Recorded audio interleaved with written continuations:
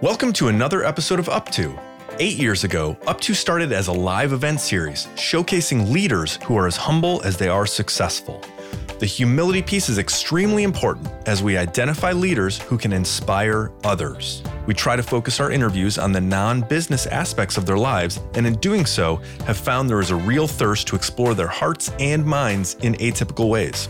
Our host, as always, is Adam Kaufman, and our guest today is John DeJulius. Right now, you're listening to the Up To podcast. We'll be right back. One of the aspects of podcasting I enjoy the most is the ability to delve into long-form discussions without any interruption other than a periodic commentary about one of our partners. I'm grateful that Calfee, Ohio-based law firm, has agreed to partner with us. They have offices throughout Ohio and also in Washington, D.C., in New York, and Indianapolis, too. They are a full-service firm, every type of legal need. One example I'll share right now, because so many of our listeners are entrepreneurs, is not too long ago, a friend of mine sold his company to a public corporation. And with that came some restrictions and ramifications on his future employment.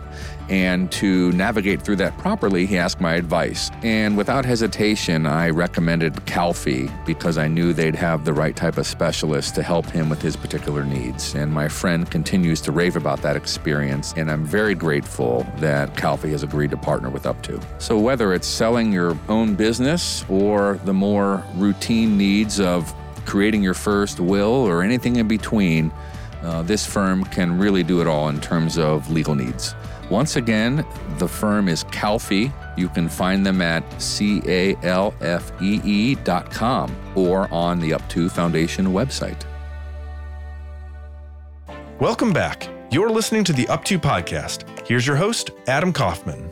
So today, I'm super excited to have with us someone who can only be considered as a global leader in his field of work. John is considered among the world's foremost experts on customer service, as he has worked with many, practically all of the companies best known for customer service excellence. Companies like Starbucks, if you've ever heard of that, Ritz-Carlton, Chick-fil-A, Nordstrom. He's one of those people who, when you hear about all that he's accomplished, you wonder, how does he do it all? Our guest today is the founder of two successful businesses, a multi-location upscale salon and spa that I used to attend when I needed haircuts, also a customer experience consulting business that has him traveling all over the world. He's additionally a 4-time best-selling author. My favorite book of his is What's the Secret? We can talk about that a little bit, John. And he travels worldwide as a keynote speaker. He's the founder of a very special foundation called Believe in Dreams, which aims to fulfill the dreams of underprivileged individuals who overcome adversity. And John has done all of this raising 3 boys, mostly on his own. Simply remarkable. John DeJulius, welcome to the podcast, where we feature leaders who are as humble as they are successful. What have you been up to? Thank you. It's such a pleasure to be here. Up to a lot with the new normal. What is new normal like for you?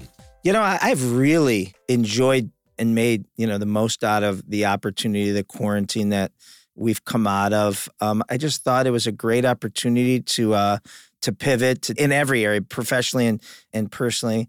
The first thing, I think was important is to find the gift, personally and professionally. And, so the gift at home, to have that quality time to, not be traveling, to be present, get better workouts. You usually travel a lot, right? Every week. Right. So you're gone, do you say half the time or? Yeah, probably half the time. I define my travel as half the time, so it has been a gift to not travel. Yeah, totally. What have you been doing with that additional time that would normally be traveling, not even the work part, but what have you been doing with that time? Yeah, not even having the commute time and adding that back in, getting the best workouts I have, since I was probably in college. And I've found a new love for cooking. Really? Yeah. And I used to burn salads on purpose so I would never be asked to do anything. What are you cooking?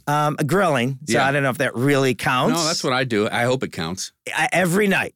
I'm outside grilling on the patio and doing that. And the other thing I'm doing, and I'm always, pretty good at this, but now I'm just obsessed, is consuming consuming books, podcasts, Mm-hmm. videos. Like, I love it. Probably 2 to 3 hours a day, not in a row, Right. but it fires me up. I love hearing that because I often ask busy achievers like you, what are you reading? What are you learning? What is inspiring you? So, like, what are some of your favorite new publications, or in addition to the Up To podcast, like, what's your Yeah. favorite podcast? So I love Moonshots. Moonshots. That's Love it. Mhm. How We Built This, a bunch of customer service ones just to make sure I'm not missing anything. I love Tom Bilyeu, Impact Theory. Oh, I don't know that one. Oh, he's great. He's great. Okay. He's- Impact Theory. he started Quest. Wow. I love Brene Brown. Yes. Inspiring. She's great. Yeah, and all those. And then when the quarantine happened, I found myself at night watching Breaking Bad and binge watching all that. And so there were several. And I enjoyed it. I thought it was a good escape. Mm-hmm. But I don't know if it's just me. And I went through several different of those series and watched them all. I couldn't find one that was inspiring, right? Like that I wanted to be the main character. Breaking Bad, Yeah. don't necessarily want to, You don't want to be Heisenberg. right. I want to look like Heisenberg. Yeah. Tough guy. I couldn't find any that made me want to be a better person in any way. So I stumbled back onto audiobooks. Mm-hmm. I usually only Kindle, and I've been obsessing over biographies. So just literally in the past 2 weeks, I've done 3. Michelle Obama, Elon Musk, Mm-hmm. and then right now listening to Shoe Dog, Phil Knight. I read the book. Does he read his own, No. or is it somebody else? So he did the prologue, Right. but it's someone else. Some And it hired is voice. something, yeah. But to me, those are exactly like a binge watching show. Cause I can't wait to get back in the car to see how he gets out of this mess that he's Mm-hmm. in, and he's about to go bankrupt and, all these things. And they've filled that entertainment need. Good. I feel like the most dramatic stories are usually true stories. When we're entertained, I'm always talking to our kids and we watch some show or movie, but then I surprise them at the end saying, that's a true story. And whether it's Phil Knight or some other entrepreneur who's navigating curves in the road, Right. it can be inspirational and you can apply it to your own life. Oh my God. In so many ways. Where do you think the entrepreneurship in you came from? I'm not familiar. Like, were your parents in business, or is this something that you think you were just born with? In high school, were you experimenting with ideas on starting businesses? Where do you think it came from? I don't know. I always question things in an annoying way. Like, why do you do it that way? And sometimes it was to learn, and sometimes it was to push back because it just didn't make sense. I struggled in school. I was requested, didn't, because my mom wouldn't let me, but I was requested to repeat every grade from 1st through 12th. I literally have my grade school transcripts hanging up. I was not accepted at St. Joe's, which my older brothers went. Mm-hmm. We had to pull some strings, and I got in there, and I graduated dead last. And then, But in 4 years? yes. So that was a lot of work for you, I imagine, then, given what you've said about. Yeah, I didn't do much. Oh, So it wasn't hard. It was pretty easy. Yeah, it was really easy. well, congratulations. And then I went to Cleveland State, which, back then wasn't a very tough school, and flunked out. And then eventually graduated, took me 7 years. I didn't know that. And right away, did you start cutting hair, or was that like idea number 4 or 5? So I love to share these parts with kids. And what I mean by kids, which is so depressing, is probably anyone under 35. I know, it's awful. Your intern said Mr. Kaufman to me today, and I wanted to be like his cool equal. Right. Did you try to fist bump him? I know. He's like, get out of here, bald, fat guy. And so this is where I think our maybe college system is a little backwards, and you have college age kids, is asking an 18-year-old to pick a major of what they think they might want to do for the next 50, 60 years. Yeah, how are you supposed to know? And so my 2 primary careers that I absolutely love were total mistakes. And, had we been friends prior to either one of those, and you would have said, John, someday you're going to be in the salon business, I had said, Adam, I'll bet you $1, give you 1,000,000 to 1 odds. Mm-hmm. That ain't going to happen. Mm-hmm. And so, I finally graduated. I'm driving a truck for UPS, and all I want to do is own my own business. Knew that. I literally, stayed up at night. So the two things I love was own my own business and I love sports. So the only 2 + 2 I can come up to was that I was going to open a sporting goods store. Okay. Back in the late 80s, Yes. right? Mm-hmm. And, because that was, only thing I wasn't going to play and be in sports, that way. So I said, all right, I'm going to take this job at UPS because I was working there and it was a great paying job for me. Worked there for 5 years, put some money away, and then opened my business. So meet my wife. She's this great hairdresser who back in the late 80s, early 90s, was a very unprofessional industry. And they didn't take care of customers. They didn't take care of employees. It wasn't great experience. So she was this great hairdresser and had a big following, but she didn't have health insurance. She didn't have vacation. There was no education. And a lot of her coworkers who loved the business, like really loved doing hair, had to quit to go get real jobs. They couldn't afford to follow their passion. So you're losing really good people. So I said, hey, to me, the UPS was golden handcuffs at the time because I'm making like $4. And you had good benefits, I imagine. Amazing. The opposite of the hairdresser. Exactly. And so when I graduated from Cleveland State in '89, my marketing degree was getting me $22,000 offers, or I could go driving at UPS for $45. Wow. Which was to me I grew up, on welfare. So to me, that was $1 billion. Mm-hmm. So I took the UPS job again. And then, but it became golden handcuffs. So I'm like, all right, if me and my wife open a salon for her and, we do things differently and we offer real job benefits, great customer service, take care of employees and give back to the community, that would take off, hopefully, and then I'd be able to quit my job and go open my sporting goods store. So did you come up with the hair salon idea because of her particular passion for it? Okay. It's not like you identified that industry among many. When I started learning about it, and she'd complain all the time about the limitations of her salon, and I'm like, why don't you just go to another salon? She's like, every salon's like this. Mm-hmm. So I was like, that's wrong. So, we found a huge opportunity that we thought we could change. So that I was excited about. Mm-hmm. And then John Roberts Spa and Salon grew to one of the highest rated. I used to see those industry rankings. Yeah. Just because of our friendship. And it was really impressive. It wasn't just about the size or number of locations, but customer satisfaction. So you, before you became this customer service expert, you really leaned into that within your own business. Well, when we opened in 92, we had the 3 no's. We had no money, no employees, and no customers. And, like every, city, you could throw a rock in any direction and hit another salon. There's so many. Right. So how do you compete? We couldn't build a nicer facility, couldn't advertise, we had no money. So I said, if we could create an unbelievable experience, which, is basically free. And I didn't want to have a salon experience that was the best you or your wife could have in the salon industry. Because that's the mistake I believe most companies do. They say, we're the best in our industry. Well, let's say that's true. It's kind of irrelevant because, you wouldn't come into John Roberts Spa today and then leave and go to a competitor and compare and say, oh my gosh, they are so much better or they're not. You didn't need a salon, for a few more weeks or a few more months. But what would you do? You'd run up to the mall and go shopping. You'd have a dentist appointment. You'd meet a buddy for lunch or a business meeting. And you would be comparing your experiences and you might be frustrated when you went to the doctor's office and say, God, I wish these receptionists would look up and realize I'm standing in front of them like they did at John Roberts. So you're benchmarking against other industries, not just your own. We wanted to be the best experience of your day. And didn't I read somewhere, I was preparing for this, and maybe one time you quoted, you want to be the gateway to Paris or something for your customers. Their 60-minute vacation to Paris. Right. Yeah. I mean, that's very innovative to think like that. We created a day in the life of a customer, and, a typical customer is our life.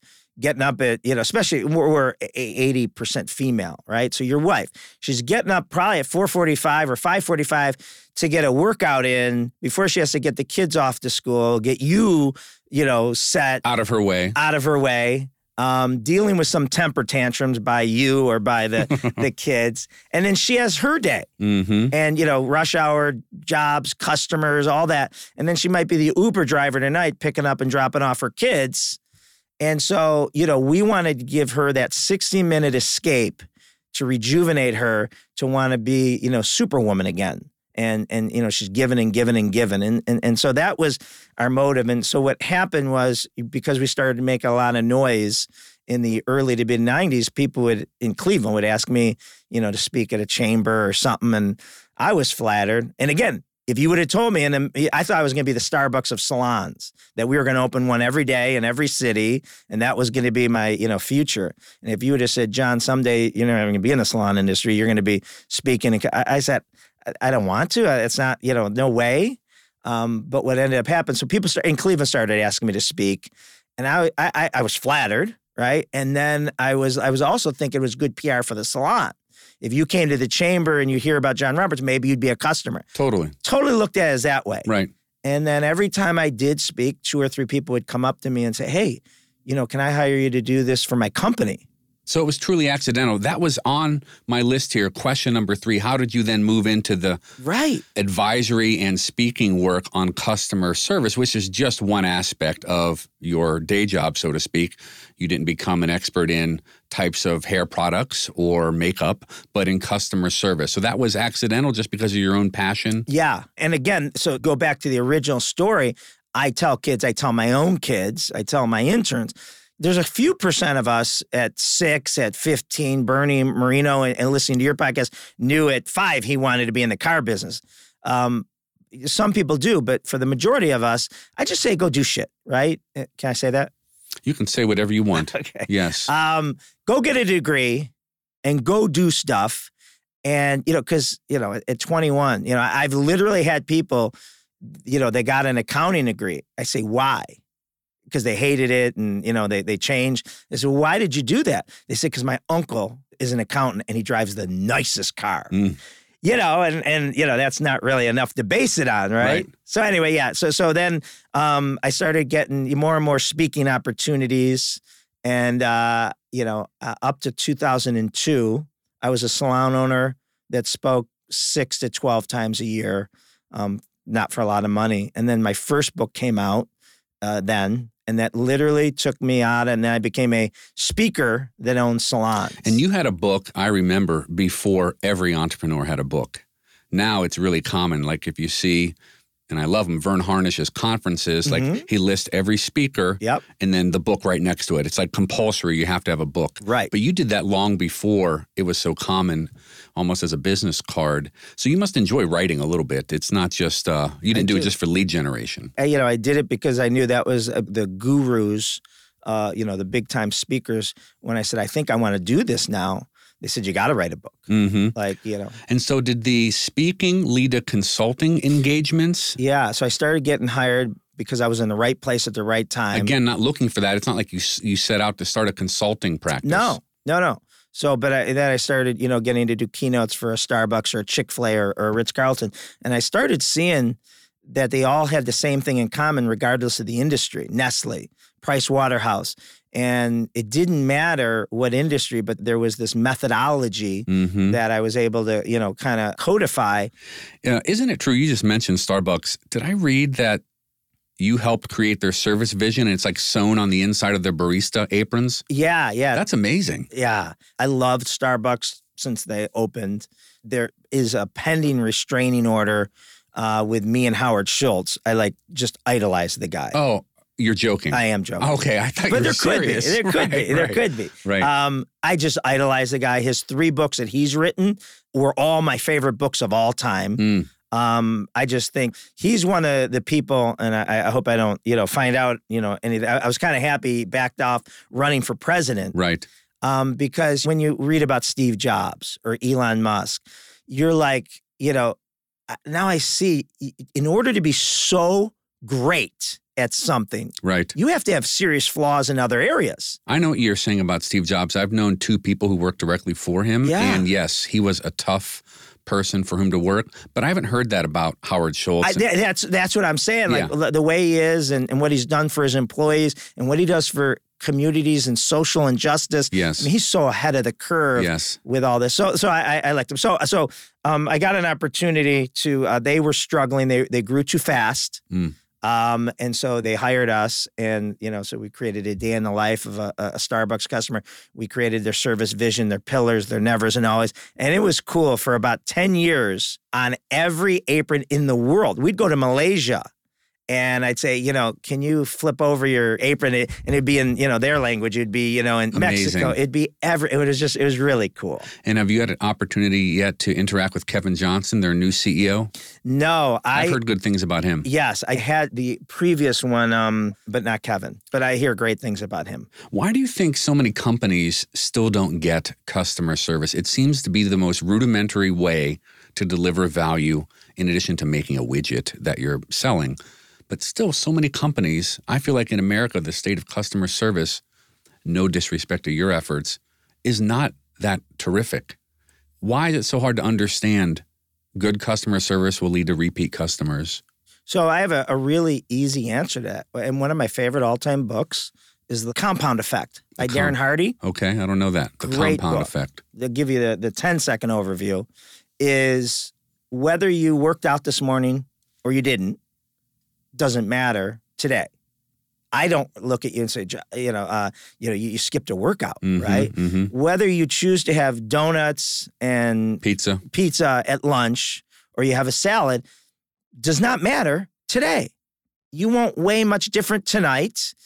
Whether you invest 3% of your check this week into your 401k or savings or you don't, doesn't matter. You aren't going to look at your statement next week and say, oh, my God, I have, Last Tuesday killed me. Right. And so that's the impact. You're talking about discipline. It requires discipline. So everyone in business wants the short-term gains to please shareholders. That's so true. Customer service is a long-term game. So you go back to that. Whether you train your new employees or your existing employees on better soft skills, empathy, compassion, great service recovery when you drop the ball, or you don't, won't matter this week. Your sales will still be the same. And now in 6 months, it'll be a freight train. You taught me that well. Excuse me. Full disclosure for our listeners. One time I brought you into a company I was leading, and we had some customer service issues. And what I took away the most is when there was a problem, the opportunity is there to create raving fans out of the problem that you solve with that customer. And then they'll end up speaking even more highly of you in spite of the problem. Yeah. Really powerful. So maybe it starts with hiring even the right types of attitudes, not just training the employees in-house. Because it's really perplexing to me, customer service. And I'm just so glad you do what you do. We just need, 25 more of you doing it, I guess. Well, that's where we're pivoting in our new business model. Tell me about that. So the DeJulius Group consults and does all that, and we have a bunch of consultants. But we are launching in 2021 CX Coaching. CX Coaching. Yeah, and it's licensing our fanatical raving fans that have gone through all our education, and it's kind of like the EOS model. I was about to say, is it like EOS? Exactly. Like you and I have so many friends who become EOS certified. It's amazing how much that took off. Right, and so it's exactly that. So is the content something you created, or you're buying into someone else's? No, it's thinking? our methodology. Your methodology. From the 10 Commandments and What's the Secret, that is our consulting methodology that we work with companies. Okay. And do you think post-pandemic you'll return to traveling and public speaking? Do you enjoy that? Love it. Because I've watched you get really good at that. Thank you. I remember the first time I saw you speak, I was going to just support you and be there for you. And you were the only one in the audience, I think. Yet, I was so impressed with how good you were, more than just like a friendship thing. So you must have worked at it probably to get better and better and better. And still do every day. What aspect of it required the most work on your part? Because I think a lot of people struggle with public speaking. Yeah. So my problem was I didn't have a fear, which was, everyone says, jumping out of airplanes, snakes, and public speaking. And that I didn't. And even, before I was a speaker, give me a room of, 3 to 25. And I'm like, give me a stadium. And now I'm like So I didn't have the fear, which hurt me because You didn't prepare enough, maybe? I didn't prepare. Right. Exactly. Right. Because you were good at it, or at least you weren't worried about it. I wasn't worried about it. Right. And so I remember taking, our first professional classes, and I was hanging out with people, and we'd go to dinner, the night after day one. And we had to give like a 10-minute presentation the next day, each of us. And so after dinner, I'm like, hey, where do you want to go? I go to a bar, I was younger. And they're like, no, we have to go home and prepare. I'm like, it's 10 minutes. Like, you could roll that back. And they're like, no. And they were, I'm sure they've never spoken since. They were horrible, right? So I just laughed and said, your guys are amateurs. And then the next day, they crushed me in the ratings because they prepared. Took it more seriously. And I just was like, hey, and I was, and didn't, going down rabbit holes. And it was such a wake-up call to, It's kind of like my favorite first line in a book, Jim Collins, good is the enemy of great. Right. You were good at it. Right. But it wasn't allowing you, your goodness wasn't allowing you to become great at it until you realized that. Yeah. Now I tell people that want to be speakers, you have the advantages of YouTube and TED Talks. When I was starting, the only speakers I ever saw was the 2 or 3 conferences I'd go to a year. Right. Which didn't give you much exposure.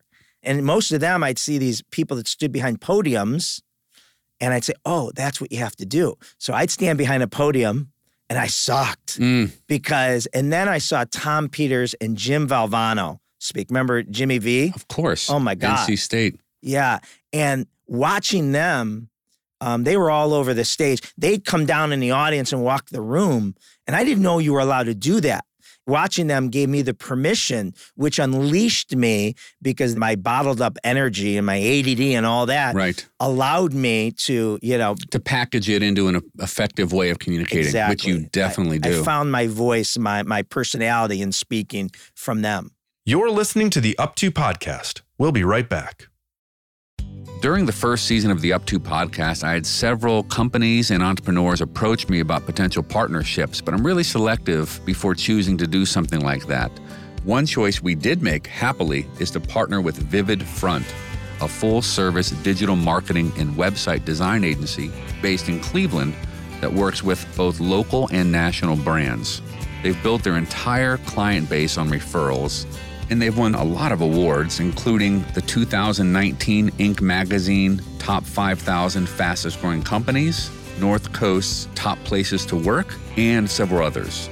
They're known for their talent, they're known for their creativity, they're known for their culture, a firm I liked before we agreed to partner together for the show. Check out vividfront.com, or you can email me and I'll introduce you to their dynamic leader, Andrew Spott.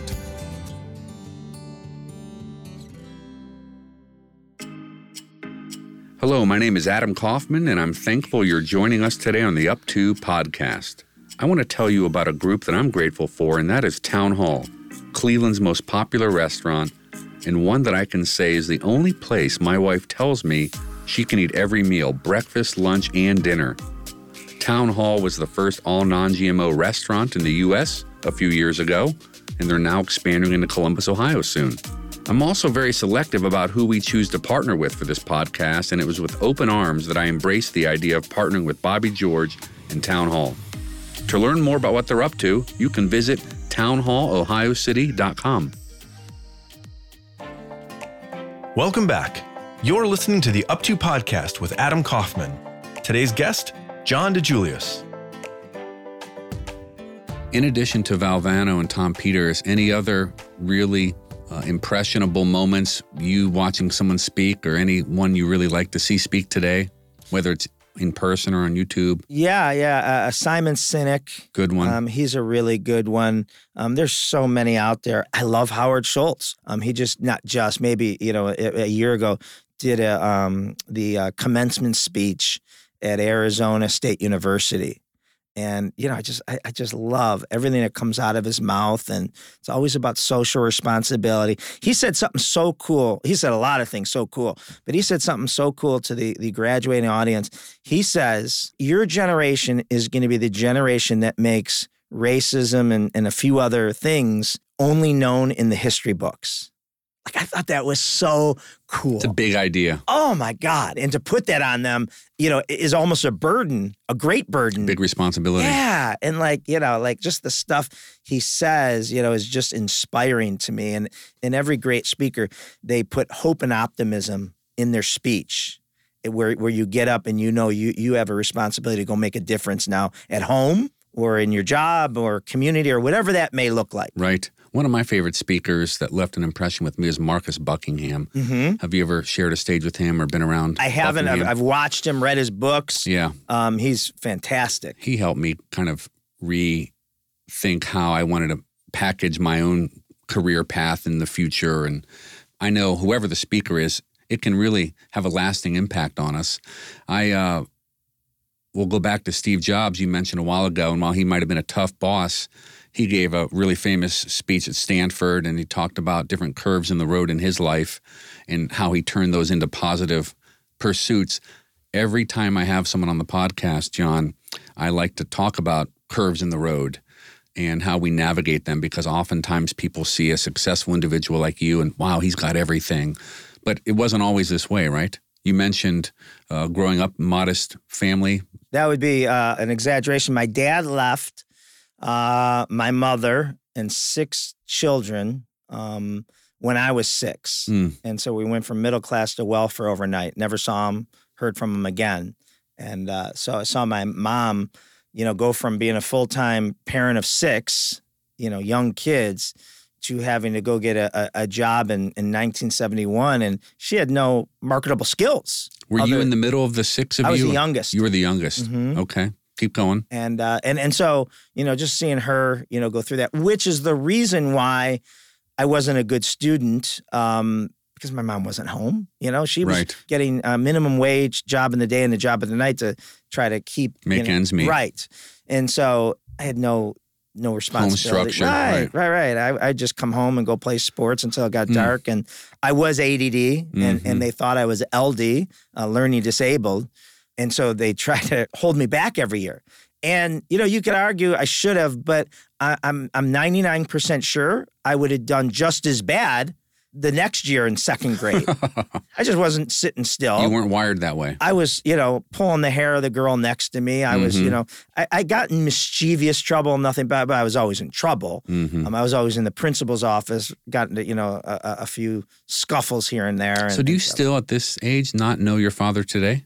You have no relationship? Never had a relationship. Tracked him down 30-some years later because, the way this is probably normal. Growing up, you're thinking, all right, how does a dad leave 6 young kids? And never. So I had 2 obvious answers, right? He was in the witness protection program, and he had to. He didn't want to. Or Martians came and got him. Only way to explain it in your mind, and right? So I was really, I was worried that he would die someday, and I'd never get that answered. So I tracked him down. And, we had a meeting. And, he was, probably 80 at the time or maybe 75.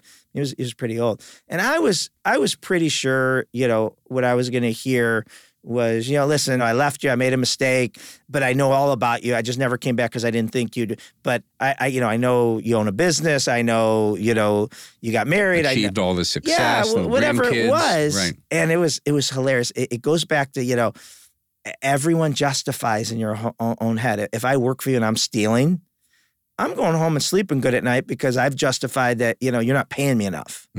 And, my dad, he said, what'd you want to meet with me about? So I wanted to find out why you were such a piece of shit as a father. He said, he's surprised. He goes, maybe by your standards, not by mine. And I said, how, and he was convinced he was a good dad. And he also didn't know one thing about me. I call this irrationally rationalizing. Right. He didn't know how old I was, and we share the same birthday, which wouldn't have been hard. Like, he said, how old are you? I think I was like 35 at the time. And I said, 35. He goes, really? Like, he had no idea. And he didn't know anything about any of us. And he just basically said, dude, you got to get over it. And it was one of the best things I've ever done. Gave me closure. That's amazing to hear the word best come out of your mouth after this story. It is because in my life, you've probably done this less, but we're all guilty of it, where we've told someone off, okay? So let's say I've done it 1,000 times. 999 I've regretted. Like, I didn't have to do that. That was uncalled for. Even if they were at wrong, I didn't have to do. There was a better way. Right. This, I told him off. In this meeting. And it felt so good. I mean, it was the best closure.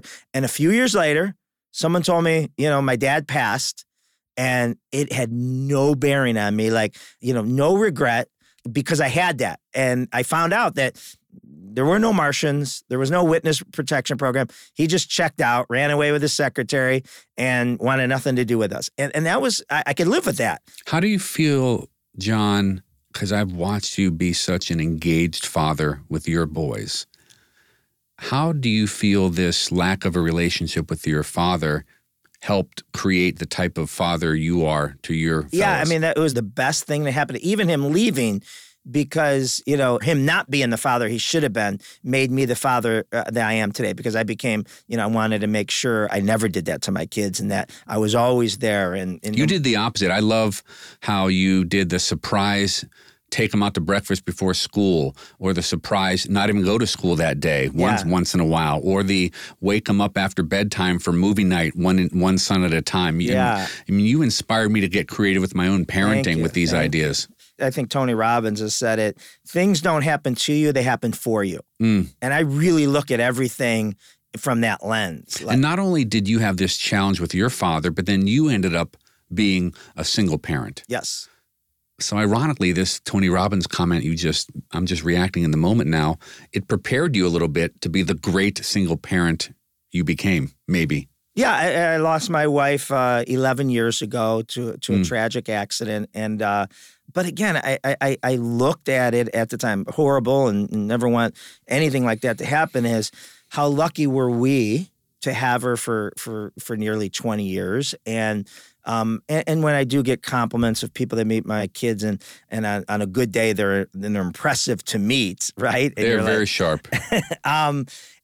I can't take, even 50% of the credit. They have so much of their mom in them, and her spirit, her funness, her energy, her passion, that will always be there. And then eventually, God willing, you'll be a grandparent someday, and you'll probably be the world's best grandparent. Yeah. We're not rushing it. I don't want to on my side either. But do you know something I don't? No. Okay. I didn't mean to go there, but I just feel like, a lot of times we think about day to day, like you said, being disciplined with customer service, but also just being disciplined with the legacy we're creating, long term.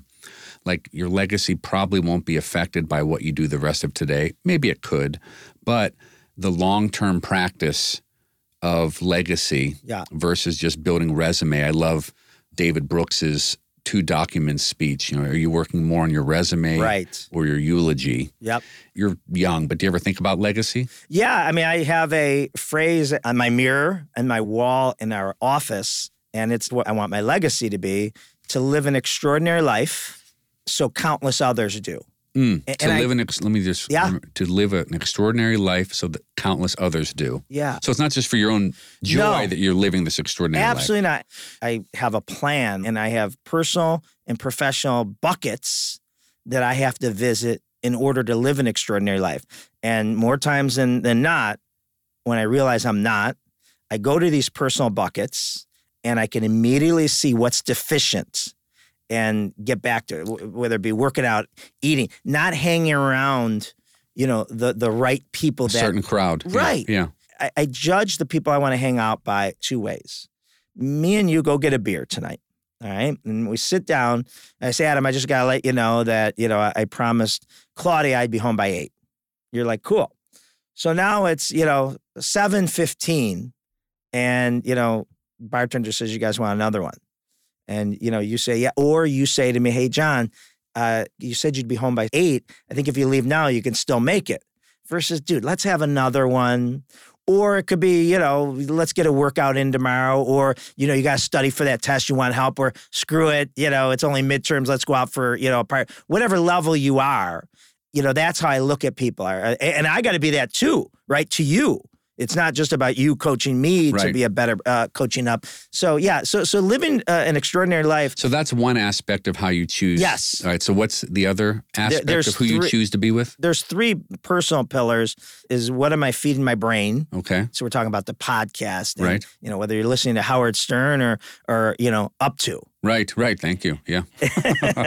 and you know, and it's networking, but not in the networking sense of, hey, here's my business card. Do you need me? It's surrounding myself with brilliant, inspiring people. Yeah, relationships. I call that relationships. Yeah. And networking has a bad name right now, but I like building social capital. Yeah, I call it relationship equity. So it's kind of similar. That. Yeah, love relationship that. equity. Yeah. But so that's another piece. So did I interrupt you? So it's the relationships, expanding your mind. And what was the third piece? Charity, giving more, you know, giving back. And then there's 3 buckets professionally. But how did you come up with that whole structure? This is like, was it like the Peter Thomas life plan stuff? Or how did you create these buckets? And I don't know. And I created them about 15 years ago. And then I created a strategy to that. And is that in one of your books or? Yeah, in the Customer Service Revolution. It's the last chapter titled Living an Extraordinary Life So Countless Others Do. I'd like to maybe share out your strategy. I could send you a PDF of that chapter and you could provide a link. Yeah, that'd be good. Because my whole premise is I don't want to live an extraordinary life. So I have more cars, more vacations, more bank accounts, whatever that is. I feel that we all have seeds of potential in us. And the seeds we don't sow cheat those around us, right? And, you know, you can look at it one of 2 ways. It is a sin not to use our talents. I believe that. It totally is. And so if me and you are dependent on each other, we're partners, we're, you know, relatives, father, son, husband, wife, you know, whatever you want to call it, employer, employee, and I'm eating like crap, you know, and drinking too much, and you can call me out. And I could say, hey, you know, Adam, that's none of your business, right? But it is. The accountability, right. Not even the accountability. If I'm not living the best version of myself, I'm cheating you as my business partner. I see. As my significant other. Right. So let's say I eat like crap, don't get a workout in, have a couple beers, come home, and I want to collapse on the couch. And my youngest son says, "You're not available to the right. The hey, you want to play member. catch? Right? No. I snap at him more because I'm right. edgier, and so it's just that. So for me, this is what motivates me: the ripple effect of, and then we go back to the Steve Jobs, Walt Disney's, Nelson Mandela's, you know, whomever they are. What if they would have said, "Oh, screw it, I'm going to be ordinary"? How much different would our lives be? Right? That's a great point. And that's what motivates me. Who aren't we affecting if we don't become the best versions of ourselves? And we're a Walt Disney, Nelson Mandela to someone. It might be a much smaller community, but we're that to them.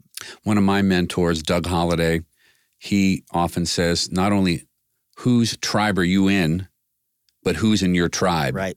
And that, I think, relates to a lot of what you're saying right now. That's really interesting about comparing ourselves to Walt Disney or legends like that, because who can we affect in the future if we become better versions of ourselves? Now, you've started a foundation. I wanted to get to that a little bit. Tell us about Believe in Dreams. What inspired you to do that? Probably my background, okay, growing up, you know, on the poorer side. But I was lucky to have 5 older brothers and sisters and an incredible mom that loved me that I didn't realize that we were at a disadvantage. Isn't that amazing? Yeah. And things have worked out well for me because people believed in me when it was really hard to believe in me. I didn't make it easy for people to believe in when I'm, you know, getting kicked out of school and teachers are, pulling the young girl's hair next to you in class. Right. So we started looking at the markets. I love the kid market, if you will. And I started thinking about maybe, we'll just become a big supporter of Make-A-Wish, which I love. Mm-hmm. But then as I looked more into it, there's an underserved market of non-medically kids that have gone through incredible hardship at no fault of their own. You know, not a lot of people are taking care of them. I noticed that in your mission statement, the extended version, how so much of our efforts and our hearts are directed towards people who've overcome a major medical problem. And of course, we should think about that a lot. But I like your different focus. It's a market opportunity, so to speak. It is. To address that part of the market. And listen, Make-A-Wish is great. And when we get submissions with medical we recommend them to Make-A-Wish, and vice versa. Make-A-Wish recommends people to us that don't fall into their thing. We're not even competing. But my kids, like your kids, they're so spoiled, right? And listening to your podcast with Bernie Marino just made me feel so guilty because I love what his parents did that I needed to do. Right. And, if I told my kids, I think next weekend, we're going to go to Disney. One of them would complain. One of them would say, we've been there, so many times. Oh, gosh. And so when we started this Believe in Dreams 6 or 7 years ago, one of my concerns was that, their dreams would be ostentatious and we wouldn't be able to do a lot because the value of their dreams. And the participants, not your kids, children. The kids, yes. Yeah. And boy, was I wrong. The most basic dreams. One kid said, he was 8, to visit the local fire station. Here's me in my bubble. I'm like, what? Like, what do you mean? Anyone can go to the fire station. And, this kid doesn't have anyone to take him. A girl said, and I'm getting teared up, a bed without bugs. That's all she wanted. That's all she wanted. And then another girl said, I would like to be able to buy homeless people gift certificates to McDonald's. And, I wanted to go home and beat my kids. Isn't that remarkable? What's wrong with you guys, right? Right. And so there's a couple things at play, right? They are humble dreams. But the other problem, which I will argue is worse than what they're going, and their stories are bad, really bad, right? They've seen their mother's boyfriend beat her to death. Like just bad stuff, right? And so maybe equal or worse than what they're going through or they've been through is that they have a lack of imagination. You ask our kids, what do you want to do, when you grow up? And you're going to hear some crazy stuff from president to, rocket ships. Yeah, all that, which is great. Right. Again, these kids wouldn't say, go to an Indians game, go to a Browns game, go to anything, because that's not even on, in the realm of their possibility, which really bothers me because they don't have hope. They don't have an imagination, and every kid should have those things. So that's what we really try to do is, yes, give them the new shoes, give them a bed, but also find out some other things and take them, to a Cavs game and high five, back then LeBron James. Right. And they're just, think that. You took them to the moon. Right. And they're so appreciative. What's the website? BelieveInDreams.org. BelieveInDreams.org. Okay, that's easy. It's just so inspirational. And then I've been lucky enough to see some of the testimonials of the families and how you affect them. And you can't help but want to get more involved. So congratulations on what you've created there. Well, what's next for you? You're way too young to start slowing down. So what are you most excited about as we look ahead optimistically post-pandemic? What are you intrigued by the most? Is it this new certification program you developed for other coaches? Yeah, I really think that this is going to, really be scalable. I'm excited because we have so many that are interested. So our mission statement is at the DeJulius Group is to change the world by creating a customer service revolution. And that's hard to do as a boutique consulting firm, even with as many clients as we touch. But now if we can get an army of 50, 150, 200 certified coaches out there, now we can really start to help that. So to your point that... We need more John DeJulius's teaching customer service. Yeah, I guess we're delivering that. Right. But I mean, like what you basically said earlier is when you go out, if it's not horrible, you're kind of relieved. Isn't that amazing? That's not the bar. I hope I didn't bring you down by saying that. No, it's true, and it's why we're busy, and and we get busier even during economic times that are tough. Well, I know how busy you are, even during this pandemic, so I'm really grateful that you took the time to visit with us today. I'm flattered you asked me. You've had a great lineup. And it was intimidating to come in and be one of your guests. Well, you continue to keep the bar high. So thank you so much, John. And congratulations on all your success. And I just look forward to continuing to be a fan on the sidelines rooting for you. Thanks, Adam. I appreciate all. I love the way you're pivoting and the inspiration that you're bringing to so many. Thank you. John gave us so many good observations and life experiences. It's almost as if each of his phrases that come out of his mouth are slogans you could put on a poster or on an inspirational book cover or something. I'll try to share my favorites here. The first one is something he said at the beginning: find the gift in every situation. I really like that. Kind of a glass half full mentality. Number 2, in business, you can benchmark beyond your own industry to truly strive for and hopefully achieve optimal performance. Your standards don't need to be limited to competitors in your same field. It's very good for all of us to think about, no matter what line of work we're in. Number 3, customer service is a long-term game. The compound effect of doing the right thing every time, every day, has staying power. It's a lot like, John said, the daily discipline of eating right or working out. One day may not be noticeable if you struggle, but it adds up over time. Number 4, if you're ever asked to give a presentation, remember that giving your audience hope and optimism is the surest way to deliver the value to them. I know a lot of folks who don't like speaking publicly or even presenting in a meeting, so those are good words to live by. Number 5, John's mission to live an exemplary life so that others can benefit from it, I found to be quite inspirational. And number 6, living to be the best version of ourselves isn't just for ourselves. It's so others around us, those who depend on us, can benefit and grow and count on us. I actually never thought about it that way, but it's very powerful. Okay, Adam, we got more feedback than normal here this week, so it was tough to pick out a few. And I think I'll go ahead and read them this week. That'd be great, because there were so many on social media as well after we would post the episode. So go ahead. What do you have? Okay, so here's a good one. This is from Dave McKee. Says, Adam, this could be one of the best, for sure, top 3. What a humble, well-spoken woman. He's talking about General Laura Lenderman. Mm-hmm. What a humble, well-spoken woman. Certainly brilliant, successful, and makes one proud of our military. Great timing. Know you planned this around our nation's birthday.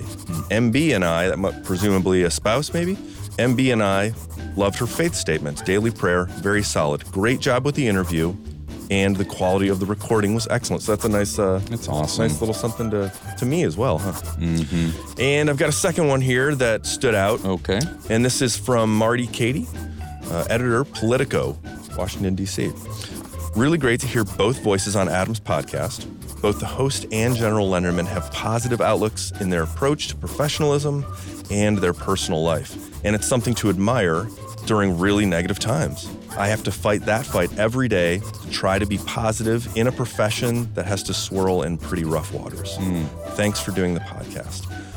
Also, Adam, I never realized this, but you have a great radio therapist's voice. Oh, my. And I felt like I needed to lie on the couch and tell you all of my darkest fears. Fraser Crane. That's funny. Yeah, That's very nice, though. Yeah, really great feedback. Just a couple that I picked out of the hat here. Well, we love the feedback, and we accept definitely criticisms as well as compliments. So please engage with us via social media, email, text, letters, whatever you want. Thank you.